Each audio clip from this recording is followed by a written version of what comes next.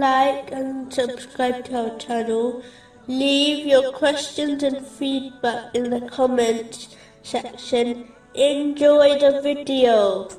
Moving on to chapter 73, verse 14. On the day the earth and the mountains will convulse, and the mountains will become a heap of sand pouring down. In a narration found in Sahih Muslim, number 2864, the Holy Prophet Muhammad, peace and blessings be upon him, warned that on Judgment Day the sun will be brought within 2 miles of the creation.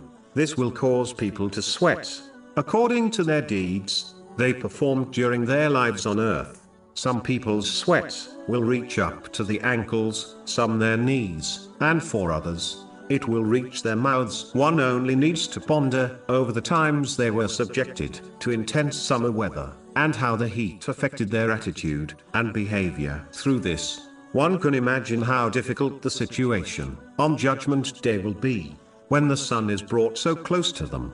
This shows that those who strive hard and exert sincere efforts in the obedience of Allah the Exalted, by fulfilling His commands, refraining from His prohibitions, and being patient with destiny, according to the traditions of the Holy Prophet Muhammad, peace and blessings be upon him, will find relaxation on Judgment Day. But those who were lazy and relaxed during their lives on earth will be subjected to great stress on Judgment Day. Simply put, the one who strives here will relax there, but the one who relaxes here will strive there in difficulty. The same way, people strive hard in this world so that they obtain a comfortable life and even a comfortable retirement, even though reaching this retirement age is not guaranteed. Muslims should strive even harder in this world by obeying Allah the Exalted